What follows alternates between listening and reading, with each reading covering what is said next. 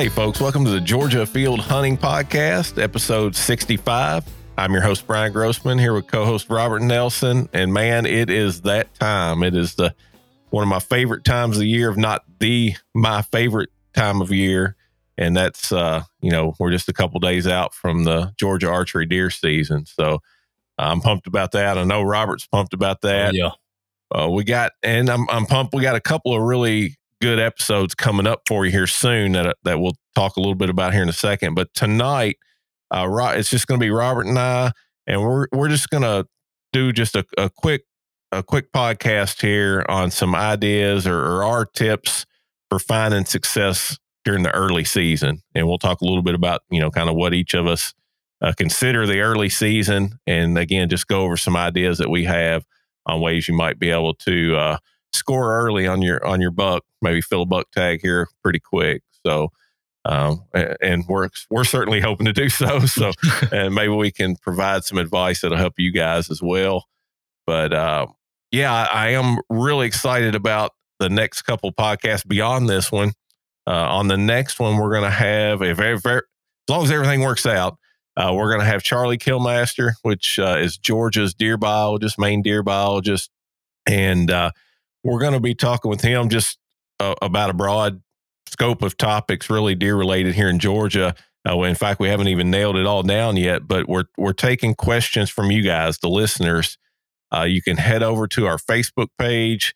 May try to post something on our Instagram as well, but just asking for any kind of questions that you guys would like us to ask Charlie related to deer hunting in Georgia. Now, don't get too far off topic. We've had some great questions already, but we've also had some that are really outside the scope of what Charlie is in control of. So, keep in mind this is just deer focused. Deer biology type stuff. Obviously, Charlie don't set the regulations. He's not in charge of marketing, has nothing to do with turkey hunting or bear hunting or any of that stuff. So just keep it focused on deer hunting here in Georgia. But we're excited about that one to get him back on. He's always a really popular guest, always gets a lot of listens and a lot of good feedback. So hopefully you guys will enjoy that one. And then beyond that, we have another one scheduled, which again, this is as long as everything works out, nobody cancels on us or anything. But we're going to be talking to a guy, another deer biologist, but one who's done some research here in the South on deer movement. And particularly what we're going to be talking to him about are how deer react to hunting pressure, how bucks react to hunting pressure. Do they, if you get in there and bump a deer around, do they leave the country, or how quickly, we'll bump in a deer one time, run them off. How soon will they come back, if at all? I mean, all that kind of stuff he looked at through GPS collar research on deer, and we're going to be talking to him, and that's one I'm really looking forward to, picking his brain and just seeing what all he was able to find out on his study. And so, and you're certainly welcome if you guys have some questions about that. You can post that on some of our social media as well. Shoot us a message, however you want to do that. And we're always open to that kind of stuff. But I guess with that, Robert, like I said, for me and you, as we're recording this, we're 3 days out? Yep. Are you ready? Yeah, I'm ready. I need to shoot the bow a little more, but I've shot enough now. I feel comfortable. It's shooting a bow, you have to practice, but it's like riding a bike, man. You swing some arrows and you get right back in the groove of things. And so I need to shoot a little more, but I feel pretty confident if I need to make a shot, I'm well prepared to do so. Getting some last touches, finished up on my setup where with Greg, if you listen to last week's episode with Greg Godfrey from Tethered, he was talking about how he packs his stuff in, and Brian kind of took that idea, and then I kind of took that idea off of Brian after he sent me some pictures and talked about how he had his set up, and actually showed me, because we met up the other day I was meeting him to get some gear from him and dropping some off for another guy that Brian could give to. And you had your setup with you in the car, you brought it with you. And so definitely liking that. It's more compact than my big frame pack, doesn't weigh as much, a lot smaller. And still holds all my stuff. So finishing up some touches on that with the camera arm and all of that. But yeah, man, I'm as ready as I'll ever be. What about you? Yeah, I'm feeling pretty good about things now. Actually, as you were talking, it hit me. I got to replace the blades on my broadheads. I've been shooting, just the blades from last year, and I already had some replacement blades ready to go. So I'll be swapping those out. Make sure I have good sharp blades on my Magnus broadheads.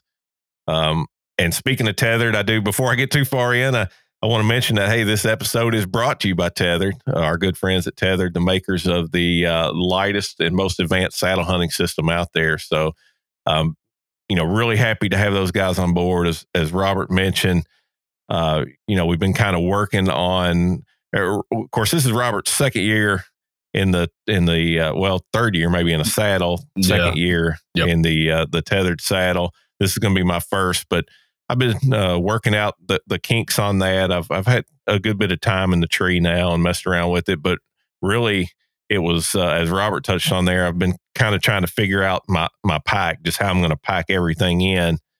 And I ended up, I had a backpack, but it really wasn't set up to where I could strap stuff onto it, and just couldn't make it work. And then I had a big one like Robert was talking about. Mine's an internal frame pack, but I could make that work, but I really didn't want to carry something that big and bulky. Right.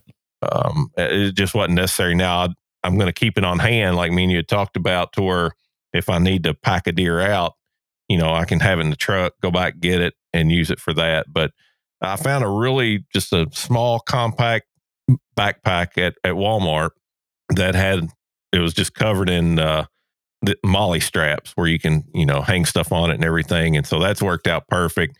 I can now, as you've seen, I can hang my platform pack right onto the backpack and hang my sticks on it and everything. It works out perfect. I don't have a ton of stuff that I carry with me, but I needed something. I need some kind of pack there to keep everything in. And so, yeah, I'm looking forward to it. It's way more compact, of course, than carrying a big climber on your back. Yeah. Lighter, I'm sure, because before I was carrying the climber and a backpack on the climber, with all my stuff in it. So really looking forward to that. I know that first morning is probably going to be a disaster, a little awkward. That first climb in the dark and a new setup and stuff. It's going to be different, no doubt. But I'm looking forward to getting some seat time in it, and of course, just being in the deer woods, man. That's gonna be worth it as it is. But yeah, I'm feeling pretty good about everything now. Kind of like I said, I got the pack situation worked out. That was kind of the last big thing. I'm probably be shooting my bow a few more times as well. I haven't shot it nearly as much going into this season as I typically do. I haven't either, so don't feel bad. But I feel, I still feel good about it. It's dead on.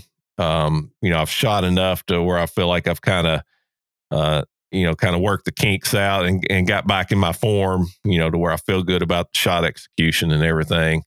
But I never feel like you shoot enough, I guess, unless it's been one of the few years where I've just shot all year, shot indoor, tournaments and that kind of stuff. But haven't been able to do that here in the last couple of years. But I still, like I said, I'm confident in my shot, confident in my gear. So just a matter of the deer cooperating at this point. That's right. That's right. So what's your plans you got your plans locked in for opening weekend? Yeah, I think so. It's pretty much going to be, it's funny. It's going to be just about a repeat of last year opening day. I'm going to the same spot that me and you hunted in that morning. And then of course the same spot I hunted and killed my buck in that evening. As we've talked about here on the podcast before, I'm pretty sure it's the same 8-pointer that was coming in there last year that first, attracted me to that spot. The buck that I was targeting, not the one I ended up shooting, but getting him on camera again during daylight hours in that same spot. So I'm really looking forward to that evening hunt. The morning hunt's kind of a toss up. It's back to where, like I said, me and you didn't see anything there, I don't guess, last year on opening day, but get a lot of pictures in there. Had a lot of morning pictures last year, and last time I checked, which it's been a month or so, but I was getting some daylight pictures in there. I didn't have a real good buck in there, but I feel good about that area. So it's going to be more. I wouldn't want to go into unless I just had, if I had one, showing up, a great buck showing up all the time in the daylight, then yeah, or in the morning, but, really just going in this first time. And I know there's going to be some fumbling around and just trying to get situated. So I'm not worried about being in a premium spot. I'll just work the kinks out there in a spot where I think I have I think I have a chance to see some deer and potentially a good buck in there. That's one of those spots that seem to just get better and better closer to the rut you got. But there's definitely some good bucks in that area. So you never know. Yeah, sure. So what about you? Yeah, guess I got it lined up. I guess for at least opening day, Sunday, I haven't really stretched out that far yet. Sunday always depends on what happens on Saturday. Right, yeah. If I happen to shoot a great buck Saturday afternoon or a buck in general, I'll probably take Sunday and sleep in because I'm sure by the time I get it out of the woods and all that, it'd be real late. Like the last year on opening day, you shot that buck and then I think we finally got done. It was like 2 a.m., so, but yeah, so I got 2 guys that are coming over that I went to college with and actually worked with in college. I ran into them back in turkey season at a WMA that I do a bunch of hunting at, and they were actually scouting for deer, and I was turkey hunting and ran into them, and it was just about a chance. I was coming off the water with my kayak. Had been chasing these birds using my kayak, and I was loading it up in the truck, and these dudes pull up, and I'm like, who the heck are these guys? Because they're like looking at me through the window and stuff, and no idea who these guys are. And they get out of the truck, and I knew them when they stepped out of the truck. I knew who it was instantly. And so we got to talking, and I messaged one the other day and was like, hey, y'all still planning on getting out opening weekend? And they were like, yeah, are you going? And they're both listeners of the podcast. And so we got to talking, and I'm going to take one with me. I'm going to film him Saturday morning to a spot that's had a ton of deer in it. We'll see what happens. And it's small game and all that. What kind of pressure has been going on there? It could mess things up, I guess. But it's a pretty thick area, and it's got this opening right there, about 50, 60 yards maybe. This opening inside this huge thicket. So hung a camera in there back in June, and it's been just deer on it nonstop all summer long. Does and no great bucks, no big bucks. I don't even think I've had a 8-pointer or better in there, but a lot of bucks in general, just smaller ones. Which this particular guy that's sitting with me, he's never killed a deer with his bow. So when we're going in, I'm gonna say, hey man, first one that comes in, if you want to shoot it, shoot it. There you go. The choice is completely up to him, but heck, never shooting one with your bow, I'd probably shoot the first thing that walked in. So, I guarantee you. So hopefully that pans out. And then the other guy that's coming with him, I'm going to send him to a spot. I think I'm trying to decide. There's 2 spots I have in mind for him. I haven't hunted either one of them.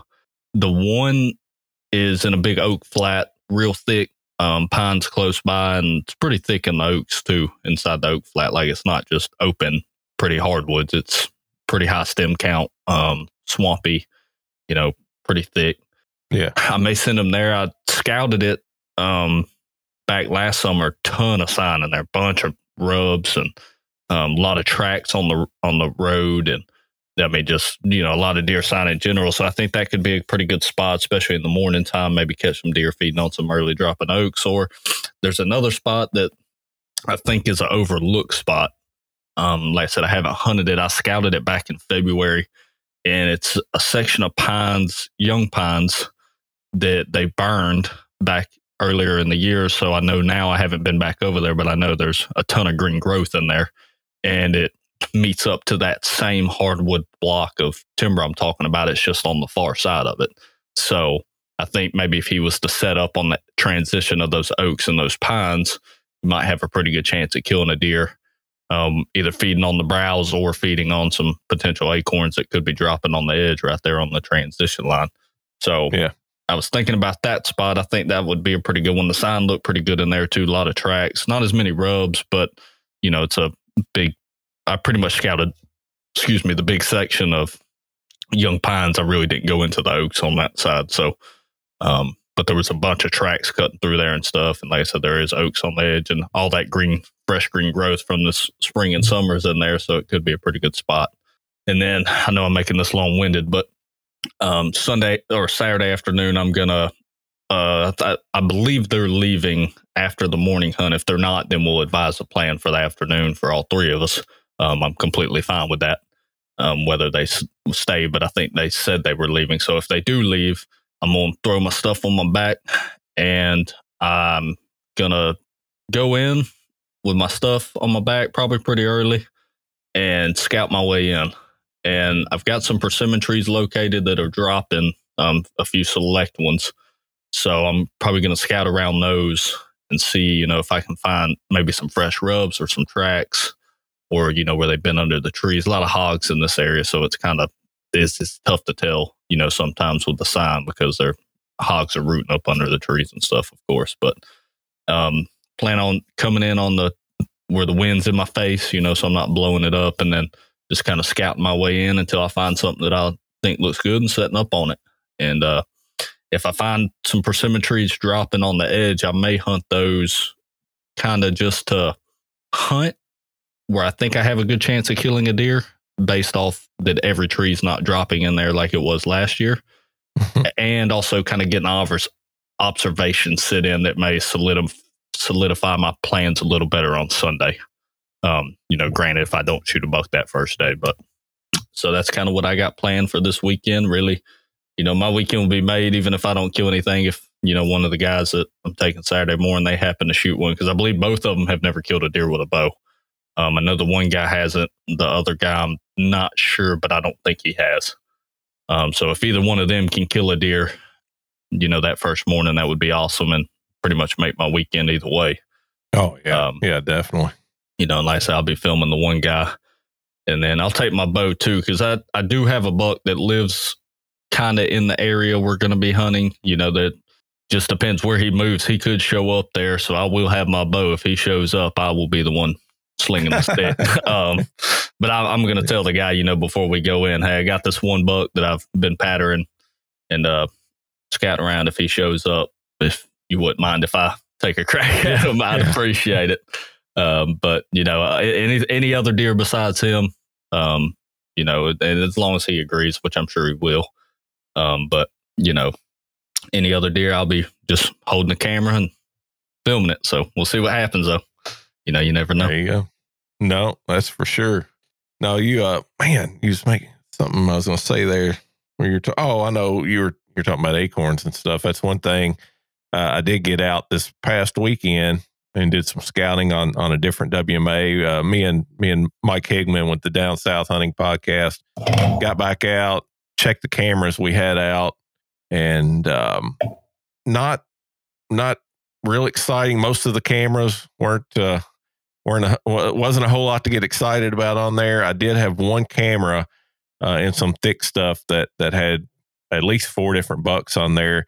It was kind of crazy. I don't know how. I had to go back and look, but I had a whole bunch of pictures of these bucks, these 4 different bucks, but it was all within a 20 or 30 minute time frame of one day. So they were just in this little pocket, walking around, moving around back and forth in front of the camera for this one day. And then I didn't have any more pictures of them, but it's a big, thick area. It wasn't like I was on like a super defined trail or anything. So you know how it is. They could be passing 20 yards either way, and I wouldn't be getting pictures of them. So, right. I definitely think that's a good area. But back to the acorn thing, one thing we did find the scarlet oaks, or just red oaks in general. We found several that are dropping already. I found one that was definitely being hit. You could see the caps and stuff laying around with bite marks in them, droppings, that kind of stuff. They were definitely hitting select red oaks. Didn't find, we did see quite a few of the white oaks that are holding acorns, but didn't find any that had dropped yet on the white oaks. Found one water oak that was dropping pretty good, but I didn't see a whole lot of sign under it. But they're definitely hitting some of these early dropping red oaks, at least, where we're at in West Central Georgia. I don't know how that plays out, the southern half of the state or up in the North Georgia mountains. But just something to keep an eye out. They definitely seem to be dropping early. I don't know if that's from some of the previous storms and stuff we've had that have blown them out, or if they're just falling early this year for whatever reason. But I know this one in my yard is absolutely loaded with some giant acorns. It's a northern red oak, but it's definitely having a good year. Just something to keep in mind as we go into season. You're looking for food sources. I did find one lone persimmon tree out there that had like 12 persimmons on it. So I don't know if that's enough to be able to key in on and shoot a deer off of, but I'll definitely be keeping an eye out. Most of them were still pretty green. There was a couple that had started turning, but they weren't anywhere near dropping. It didn't look like on that particular tree. So probably guarantee it when they start dropping, there'll be at least one deer under. Oh yeah. You just have to be there at the right time. Yeah, not gonna have long before they're all gobbled up. So no, that's for sure. But I guess let's jump into. We're already 20 minutes in. Let's get into a little early season strategy, which I guess we've been touching on a little bit along the way there. But I'll just kind of let you kick things off with what you focus on during the early season to find success. What kind of tips will you have for the listeners? Yeah, I think one that I just touched on, what I'm going to be doing this weekend, is scouting, looking for the sign, the feed sign. Obviously right now the deer, and what I consider early season is from opener till about middle of October. I consider pretty much that whole time frame early season, because when you start getting to middle October on, the deer, they're starting to get feisty, depending now if you're on the coast, middle October could be the middle of the rut. But, right. For most of our area, they're starting to get kind of feisty then, starting to get a lot of testosterone, starting to move into that rut, type phase around middle October. So I could consider, pretty much from the beginning till about then, they're on a pretty strict bed to feed pattern. They will do some chasing and some fighting. I've seen bucks fight in September. I mean, they will do it. But so scouting, trying to find that hottest feed sign, like we were talking about, the oaks and the persimmons, looking under those for tracks droppings where the ground may be tore up, or if you can find a hot trail coming to one of them, and looking for the sign, rubs popping up where deer are shedding their velvet, especially this early. If you can find a hot section of rubs, where maybe a buck went through there and took his velvet off, it's probably a pretty good chance he's spending a lot of time in that area. So being able to sit there and, decipher that sign. If you find one rub, it's a chance he's using that area a lot because he wanted to rub his antlers and get that velvet off in that spot. He's probably coming through there a lot, being on that strict bed to feed pattern. But if you're, especially you find a cluster of them in an area where he maybe rubbed a bunch of trees trying to get his velvet off, or maybe taking off some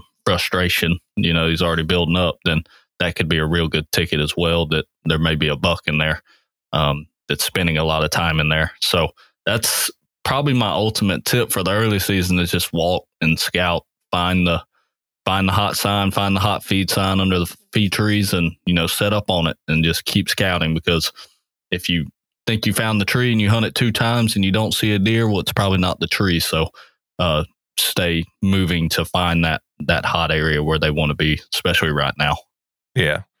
Now, are you typically hunting right on the feed sign, or are you backtracking to cover, or are you looking for feed sign near cover? Or yeah, ultimately near cover is best. Like the area I'm hunting Saturday, it's a big thicket. I mentioned some persimmons, there's some oaks in there.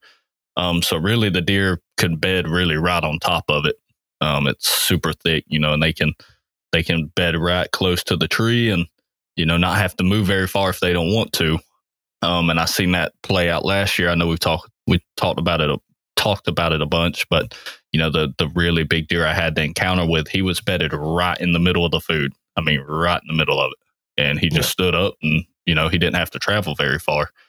And so, yeah, if I know where a buck's bedding, then I may try to sneak in a little closer if he's got some distance between him and the closest, good food source, just to try to cut him off where he might be staging, or, he's pushing in a little closer to dark. He's starting to come that way. But if it's in a thicket, I'll gladly set right up on it where I can shoot straight to it, because I think, if it's, like I said, if it's in a thicket, they're not going to be bedded very far. So if you can get close to that tree where they just got to stand up and come, there's a high chance that they're going to stand up well before daylight and come to you. Yeah. Yeah. That's solid advice. Yeah. I guess for me, well, first off, yeah, I'm kind of in agreement with you as far as what I consider early season. There's really kind of two parts to it. You got, a really early season, which I'd say is just like really the first week or two at the most of our deer season. And then, you have that time from there into, like you said, probably mid-October for those of us with the early November rut. But because those first week or two, they're still, like you said, they're still in that summer pattern. They're still, in a lot of cases, they're still in bachelor groups, or at least, maybe a couple bucks running together. They're still on that more summer feed. And then, of course, as you get into the second half of that, kind of more early October, still the rut's not necessarily in play, but then you typically have that shift to, acorns when they're really get to dropping, and the testosterone levels start building. Those bucks start tolerating each other a little less than they were before, and you get some change up in their patterns at that point. But really, I guess some things to keep in mind too, and you kind of touched on some of this, but for the early season, these deer, the good thing is, if you locate a deer, if you've been running cameras or whatever, and you've located a good buck, chances are, he's somewhere within, or he's spending most of his time somewhere within, 100 acres or so of that. They have a fairly small core area during these summer months. And, not all, some of them may be more than 100 acres. Some of them are considerably smaller than 100 acres that they're spending. When I say core area, most guys define that, or most these deer biologists, researchers define that as an area where a buck spends it, or a deer spends at least 50% of their time. And so, they're not traveling a whole lot. They're staying in a relatively small area most of the time. But on the flip side of that, which that's good as far as us, like I said, locating a buck, kind of knowing where they are and probably where they're spending most of their time. But then the downside to that, which you touched on as well, is they're not moving a whole lot. They don't have to. A lot of times they're in these areas, these thick areas where there's a lot of forage, and a lot of this is pre-acorn drop, but they don't have to move around a whole lot. They can bed most of the day, get up. They might feed 50 yards, 100 yards, and then bed back down for a while, and just repeat that pattern throughout the day, spending their time in a relatively small area. So, man, it is critical early season that you get in tight on these deer.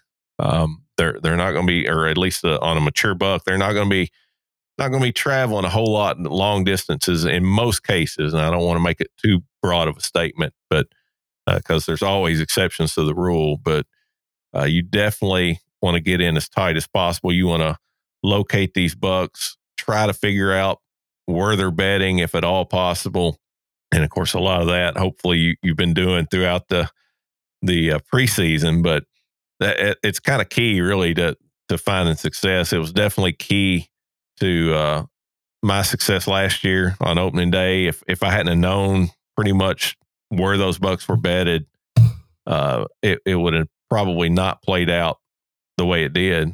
First of all, I probably would have bumped them coming in, but and I got tight within where I was pretty sure they were bedding. Slipped in there and got set up where I thought I could still catch them during daylight hours. And of course, a lot of it was luck was just on my side that night, which is always, even when you do everything right, the deer still got to cooperate. So you still got to have luck on your side. But I kind of jotted down here some tips. It's actually, I just wrote an article for the National Deer Association that'll be in the next issue of Quality Whitetails, which is kind of related to this. It wasn't necessarily focused on early season, but it was just about kind of focusing on the small details of the hunt that often mean the difference between failure and success. Because really, it's not that hard. I think you would agree with me. I'll let you speak to it, but it's not that hard to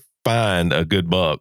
on these tracks, the big tracks of public land. I mean, to locate a buck, on your trail camera. Yeah, I'd agree. It's not that difficult if you spend the time, but the difficult part's killing him. Yeah, and that's where all those details come into play, because again, you locate a deer, you got a pretty good idea of the relatively small area where he's living if you're getting consistent pictures of him. Then it all boils down to the details of the hunt and the execution. And I think that's where, I know for years, that's where I made a lot of my mistakes. I would find these deer, know where they were, but I couldn't capitalize because I was making some pretty big mistakes, but I wasn't focusing on these details. And what I'm talking about is, first of all, and really, I guess, I don't know, probably shouldn't even bring this one up because at this point, season's honest, but I guess you could still use it going into the season, but minimizing intrusion into that area. Once you know where that deer is at and that he's using that, you really want to minimize any time spent in there other than when you're hunting. And you definitely want to make sure you're hunting smart, because these deer, and this is what we're going to be talking to that researcher here in a couple of weeks on pressure. What you'll find out is those deer they react very quickly to hunting pressure, especially a mature buck. He figures out real quick if you're in his turf hunting him, and he's gonna, he ain't gonna tolerate it for long at all. So, if you're running trail cameras, the buck's in there. Don't be, my suggestion is don't be going in there, every week checking those cameras, see if he's still in there. Check them when you're hunting and minimize the amount of time, again, you're spending in that area. Really work on or consider your entrance and your exit routes to these areas. That's a big one that I overlooked for years. I'd have a spot in mind and I would just take the easiest way in, the simplest way to get there. And a lot of times that may be a well-defined trail or something, or at least that would get me part of the way there. And with no thought to whether I was walking, that deer was going to have to cross my scent coming in from where he was bedding, whether my scent was blowing towards his bedding, just a lot of factors there, or whether I was bumping them coming in or going out, before daylight or after dark by the path I was taking. So I think that's key. Again, I've told the story before, but, I had to, last year, opening day, I had to walk a different way in than most people normally would because of where these deer were bedded. And so you pay attention to that. Think about where you're going, where the deer are, and whether or not you're going to impact them by the way you're accessing your stand, or even leaving your stand after dark. If you sit there and you don't see the deer, you still got to play it smart coming back out if you're going to try to hunt that area consistently. Another one, and man, I know some of these sound so obvious, but at the same time, I know a lot of hunters are ignoring them, or at least I did for years. And that was just minimizing your noise. Not only walking in, that was, man, for years, I just, again, hunting a spot, not only would I take the quickest route in, I just walk it, wouldn't pay any attention to how much noise I was making, Yep. As long as I didn't hear a deer run off, I thought, well, I made it in clean, Yep. And the fact is, a lot of times, those deer, they may hold tight. You might walk right past them, or at least within earshot of them, and then never get up and run. But you can bet when they do get up that evening or whatever, they're going to head the other direction, and you'll never know the difference because you didn't physically bust them out of there. But just, man, try to, I've tried to start giving myself extra time in the mornings and going in earlier in the afternoons, where I can take my time, be quieter on my walk in. If I need to walk a longer way around, I can do that. And then, just as well, once you're there to get set up, same thing, man. Don't be, banging your stand together, hitting metal on metal, or banging around on your climbing sticks, that kind of stuff that's going to alert a deer. Again, you may never know that you bumped the deer, but if, they hear that metallic noise or some noise that doesn't fit into their normal surroundings, you're probably not going to see that deer. So, right. And then I guess one of the last ones I would touch on, you've heard, everybody knows to play the wind. And for years, I guess I kind of thought I was playing the wind. I would look at the forecast and go, okay, we got a west wind today. So I'd try to hunt where a west wind made sense, but I never really knew what the wind was actually doing. I didn't carry any kind of wind indicator, or didn't know about what the thermals were doing. I just assume, okay, I got a west wind, so I'm good to set in this spot. When I started carrying a wind indicator with me, man, I found out real quick that the wind seldom does what the forecast says it's supposed to do. Unless you're hunting somewhere where it's just flat, maybe no terrain features. But where I'm hunting, the wind, man, it's crazy how often it's not doing what the forecast said, just because of the way the terrain is and the thermals from the changing temperature, the warming in the morning, the cooling in the evening. So, and the only way you're going to know is to carry some type of wind indicator with you when you're out there. When I'm walking in, I use milkweed, but there's commercially available stuff out there as well. But and when I say milkweed, the silk stuff from a milkweed pod, you hear a lot of guys talking about it online. So it seems to be a little harder to find here than it is in the Midwest, but it does grow here. I have found some, but that stuff works great. When you're walking in, I'll release a little just to see which way the wind's blowing, which way it's carrying. And then once I'm in the stand, same thing. Not only, when I just get there, but throughout the hunt, because winds change, especially in the morning as it starts warming up, that wind's going to change depending on the terrain. Same thing in the evening when it starts cooling off. So just pay attention to all that stuff. It's those little details, I think, that often means the difference between, killing a good buck and not killing a good buck. And it's just stuff that for years I overlooked, or, I knew a little bit about it, but I just wasn't really focused on trying to do everything right. And man, you talking about hunting a mature buck, you only get one chance most of the time. Yeah. And if you make a mistake, you blow it, you're probably not 100%, but you're probably not going to get another shot. Now, I know there's exceptions to that, guys that have killed a buck, after seeing it multiple times. But a lot of times that first chance is the only chance, or definitely the best chance. Yeah, for sure. So that's a big part of my advice. But I mean, you covered a lot of the basics as far as, finding, really focusing on fresh sign. Don't just hunt a spot because, it's been good in the past, or because it looked good, when you looked at it back in February or whatever the case. Make sure it's good now and the deer are using it. If there's no tracks in there, no droppings, no sign of feeding or anything like that, then, why waste your time there? They're obviously not using it. There will be sign if they're using it. So, right. Always focus on the sign. I would say, again, maybe obvious, but I'm going to be hunting, and this is throughout the season, but especially early season, I'm going to be hunting thick, especially before the acorns really get dropping, which again, even when they are, I'm still going to be thick. But right now, these deer are, spending a lot of time in these thick areas with a lot of green vegetation that they're feeding on.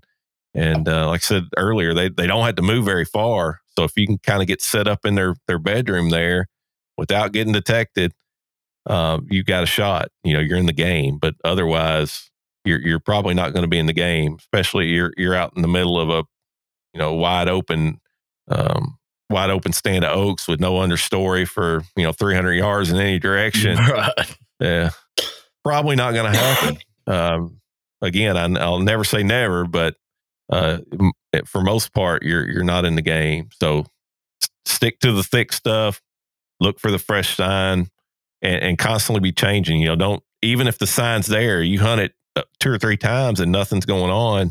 It's time to move. Obviously that sign's probably being made at night, or it's a sign that was made right before you started hunting it and it's no longer active. So, don't get hung up on any one spot, but stay mobile, keep moving around, keep looking for the best sign you can find. And that's really, I guess that's kind of my advice. Yeah, I would say, not doing a shameless plug, but like what you were talking about, being quiet, not making a bunch of noise, that's where our saddle setups come in so key, because they're so lightweight. Everything is so compact. you throw a backpack on your back with your pack and your stick strapped to it. I mean, you're essentially no noise. I mean, and it's real compact. It's right there on your shoulders. Whereas, you throw a big climber on your back or a big lock on with sticks attached to it. You got metal hitting metal. You're catching half the tree branches that are, below your head level, and they're making noise on your stand and pulling stuff. And, or you look at some trees and you're like, well, I think I can make it through there. And then you go through them and your stand catches on the trees and, it's banging around. And, that's where having something like a saddle setup is just so key to being able to get in so quiet, because you got your stand, you're wearing your stand like a piece of clothing, and then you just slowly, when you get to the tree, take your sticks apart so they're not banging together, and then you go up the tree and you're set up, and you're not hitting stuff as you're going in. You don't have a bunch of metal rattling around or nothing like that, so not trying to do a shameless plug, but I mean, it is key to being able to get in quiet. I've been able to set up in perfect spots, and made some stupid mistakes on my end when time came, but, get in the perfect spot undetected. Going back to that deer, the same one that we've talked about, I was able to set up on that deer within 70 yards of where he was bedded. Now, did I know he was bedded there? No. But when I saw where he stood up and came from, he was, 70 yards away the whole time. And so it's like, if I would have went in there with a climber or something like that, would I been able to get set up so close and be quiet? It would have been tough. Well, one, there wasn't a tree in the area to even get him with a climber. So I would have never even been hunting there in the first place unless I hunted off the ground. But, and then I think another huge key factor this time of year is water. Creek crossings, or creeks, ponds, little watering holes. I put a camera last year on a watering hole in the same persimmon thicket. There's a big pond, and then in the persimmons, I found just this little hole in the ground with water in it. And I don't know if somebody dug it on purpose or if it naturally formed. I don't know. And it's not very big. It's probably a 3x3 square of water. And I put a camera on it, and that thing was so hot with deer movement and hogs and everything else coming to that thing in September. Even with the big pond, really close. It's so they have options, but this is right in the middle of the thicket, and it's simple to get to. It's away from people, away from access, and it's 100 degrees out. I mean, they have to be close to some source of water. Now they get water intake from plants, green shrubbery and stuff that they eat. They get some water intake from that, but not nearly what they need, I don't think. I could be wrong, but so hunting close to some kind of water source, whether it's a river, creek, lake, pond, watering hole, whatever, I think can pay huge success this early in the season, especially if you got thick cover and food close by. You kind of got all the three perfect situation right there, the trifecta that you need. And I think that can really pay off this early in the season as well. Yeah, that's a good point. Even if you're hunting an area that, like you said, it might have creeks and ponds and stuff scattered around, but if you can find that one watering hole like you're talking about that has everything else going for it, the good cover, maybe some food nearby, or everything, to where that buck, it just minimizes the amount he has to travel, then that can be an added bonus, or definitely being attracted, something to focus in on. So that's a good point. Because I tend to think when I used to hear people talk about water sources, I think, well, man, there's creeks everywhere here in Georgia. There's plenty of places. These deer ain't dying of thirst, but again, it's just, where is that water source in conjunction with everything else? Right. Like you said, and if you can put all the pieces together, the water, the cover, the food, in close proximity, then you got the trifecta there, I guess. Definitely a good spot to look at. Yeah, I mean, you don't have to set up right on the water either. I mean, you can set up just in that general area on a hot trail coming to it. That's actually how I found the spot. I noticed this trail was just beat down.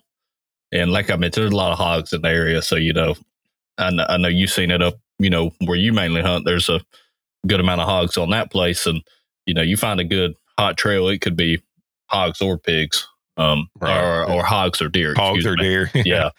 But I was just like, man, that thing is beat down, and I noticed some deer tracks in it, and I had a camera pretty close by, and I noticed the deer were coming from that way. So I was like, well, that deer got to be using it. And sure enough, that trail led right to that watering hole. And actually, the first time I hunted it, I had an encounter with a really nice buck. But it was the trifecta. There was a ton of food in there, really thick, and that watering hole. And I was set up probably 60 yards from it. I wasn't shooting to it, but I was on the trail where the trail ran past it, and then multiple trails came together on that same trail. And I set up right there on the point, and here he come, and I blew it. But, I ended up bumping him, and he got out of there. But, finding something like that this early in the season, especially like we were talking about with the food and the cover, it could be dynamite for multiple game. Maybe not just deer if you got pigs, and you enjoy shooting pigs. I know we're strictly talking about deer here, but, I always take a good stab at a pig. So, yeah. So one comes in, I'll definitely shoot it. So, it could pay off for that or deer. But, I thinking, like you were saying, most of Georgia, like you were saying, you can go to about any WMA in Georgia and find water. I don't think we've been to one yet that doesn't have water on it, No. I mean, there's water everywhere, but finding where they want to be on that water is key. You can't just say, okay, well, there's a tree right there off the river. I'm just going to set up on it. And once again, if you ain't got no cover around you for 300 to 400 yards, chances are you're not, like you said earlier, never going to say never, but the chances are pretty slim. Whereas if you find a good bend in the river, I think that's a good spot. You find a kind of an oxbow in the river or creek or something that kind of funnels movement, that could be really good. But if you got thick cover there as well, then your chances are a lot higher of seeing deer coming to that water source and maybe get a drink before they go to their destination spot, whether that's an ag field or a food plot or a big oak flat, that they're visiting late in the day or at night. Being able to cut them off before they head that way, I think that's a really good chance. But, you don't know till you hunt it. All these things that me and Brian are saying are tips and stuff that's worked for us in the past, but it's not guaranteed. You can find the best spot in the world and hunt it 5 days in a row and never see a single deer. It's just sometimes it folds out like that. But I think this early in the season, these things we're talking about definitely can up your chances to have an encounter. And two, it depends what you're trying to shoot. If you're trying to just shoot a doe, or if you're trying to kill a really big mature buck or a 2-year-old, or whatever you're trying to shoot, play some factors in this stuff too. Because I know, particularly me and Brian, for the most cases, we're hunting a mature buck. So these tips and tricks are kind of focused on that. But if you want to shoot a doe, you may want to change things up a little bit. But these spots and these tips can definitely help you kill does too. I could have shot a plethora of does last year. I just decided not to. But I could have shot does most days I went out, So it definitely can pay off for that too. But these are more geared towards mature bucks. Yeah. Yeah, I'd say, I guess the last thing I would touch on all this, if you're a trail camera user, would be just to keep those cameras mobile, keep them moving. I mean, there's nothing wrong. There's times I guess I wish in certain spots I'd leave a camera out the whole season, and I might do that some. But don't be afraid, or don't be afraid. But I would say keep most of them moving. Just to, it's the only way you're going to really know when when those patterns have changed. If you're on deer, or if you're not on deer, keep those cameras moving around to different spots until you locate them, until you figure out what's going on. Now, do the other stuff we were talking about. Keep on scouting, find that hot sign, and then when you do, throw a camera up if you got one, and you can see exactly what's going on. And just what I like to do, during the season is I'll hang a camera, and if I find a good spot that looks good, I'll hang a camera, and the next time, I'll check it when I go in to hunt it. I won't be in there, every day trying to see what's going on. I'll just wait till I'm going to actually hunt the spot. check the camera, or, I may check the camera before I climb in a tree. And if nothing's going on, I'll keep moving, until I find better sign. But just be flexible, I guess, is what it really boils down to. Just don't get caught up on a spot so much so that you're going to sit there and continue to hunt it and not produce. Yeah, I will say with the camera thing too. Yeah, I completely agree with you being mobile. Now, in my case, on these particular spots that I have cameras on right now, is I had cameras in there late last year, so I know about when the deer move into these areas. And nothing has changed in these areas. Everything's still the same. So I know that for the most part, the deer are going to do the same thing. They're going to move to these areas, unless somehow they get in flux with a bunch of pressure or something like that this year. But so I've actually got 4 in spots now that I will probably leave all season. Yeah. And that is the reason I'm doing that, is to try to catch that transition like you were talking about a little earlier this year, so I can make a move a little earlier than I did last year. Because I was a little behind when the deer had transitioned to these areas, and I think it ended up costing me a couple chances at some deer. So I'm leaving 4 on trails in spots that I know deer are using, and I'm just waiting for that transition time to happen. And then when the deer start showing up, I'm going to go in there and kill one. I'm pretty confident, especially in one of the spots. Based off what I saw last year, I'm pretty confident it's going to be an area I will kill a buck out of this year. I just got to catch it a little earlier than I did last year. You heard it here. He's done called it. That's to it now. that's the one spot I have that I'm the most confident in, just based off what I learned from last year. And like I said, when I found the spot, there was massive rubs in there, but I was from the age of the rubs, like about 2 weeks too late. And I still had bucks in there, and I still had multiple in daylight, multiple I would shoot. But they were real sporadic because it was during the middle of the rut. And I think if I could have caught that core buck that was living in there when he moved there, if I could have caught him right then, I could have killed him. But the movement was, like I said, real sporadic because they were doing a lot of searching and chasing when I got in there. But the rubs were really big. And like I said, they were probably 2 weeks old. Yeah. So I think I just missed it. Well, man, that's, I could talk deer strategy for hours, but I think that's probably a good stopping point for this one. Like I said, we really just wanted to put something out to hopefully help some of you, maybe, especially if you're relatively new to deer hunting or relatively new to public land hunting. But even if, hopefully there's something there, even if you've been hunting for a little while, that may help you out. Maybe something different to try this year and see if it can help you find more success.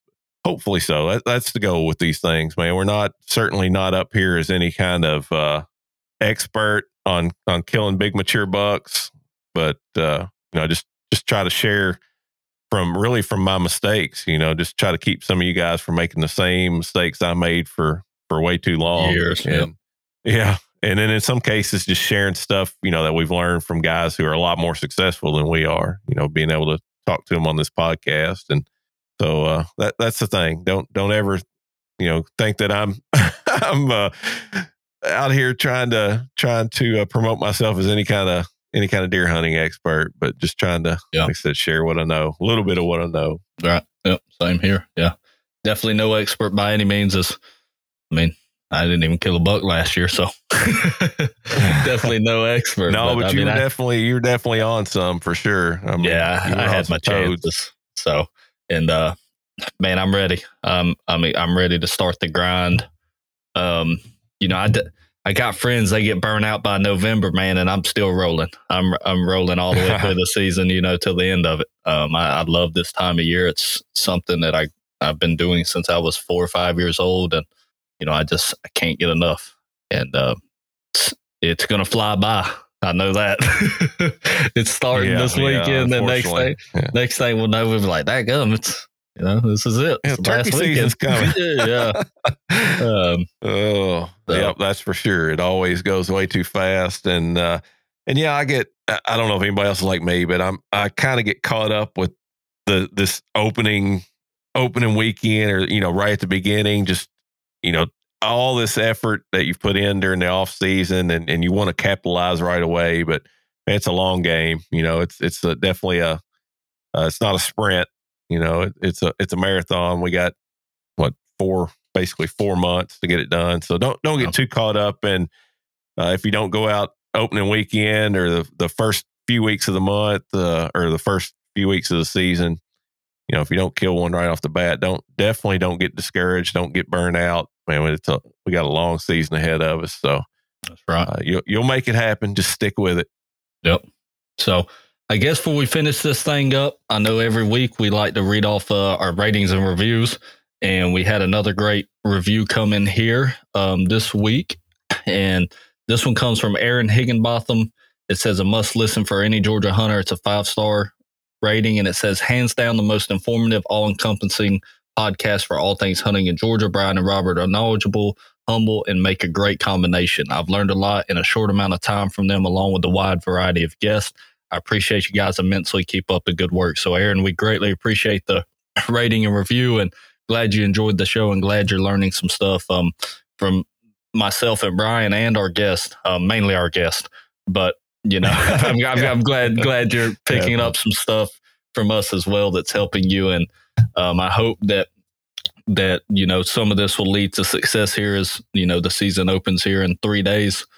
3 days from now as we're recording this. So I hope, maybe you can put some of this early season stuff to work and be able to capitalize on it. And hey, with that too, for anybody that goes out all season, but especially here, the first few weeks, but this goes for the whole season, like I just stated. And you use any of the tips and tricks that we've talked about or anything our guests have talked about and you have success, please share your success photos with us, whether that be through email or our social media accounts. We'd love to see those success stories and we would love to share those on our social media pages. So please send those to us as the season's getting ready to kick off here, because we'd love to see that stuff.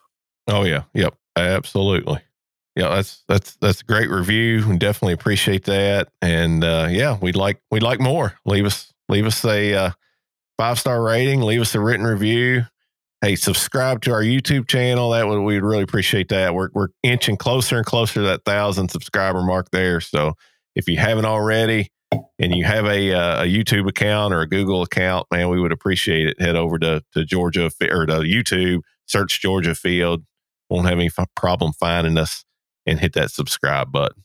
Yeah, because with that, before you close it out, me and Brian were talking the other day. We're going to try this season our best to put out, at least a video of some kind, from each week that we get out and hunt. Obviously not every week's going to be a killing story of us shooting a spectacular buck or something like that. But we're going to try to put something out so y'all can follow along with our season, the good, the bad, and the ugly, and follow along with our season and see how things are going. So, definitely make sure you go to our YouTube page and hit that subscribe button. Make sure you got notifications so that way when we release those new videos. But we were talking about that just here a couple of days ago, that we're really going to try to crank out the content for y'all this fall and winter so y'all can follow along with us and see how our season goes. Yep, absolutely. And guys, with that, this was going to be about a short 30-minute podcast, but turned into a quick hour. But guys, we appreciate all those. If you're still hanging with us at this point, you're hardcore. We appreciate you. And with that, guys, hey, as always, hunt safe, shoot straight, but most importantly, hey, just enjoy your time out there in God's great outdoors. And we'll see you next week.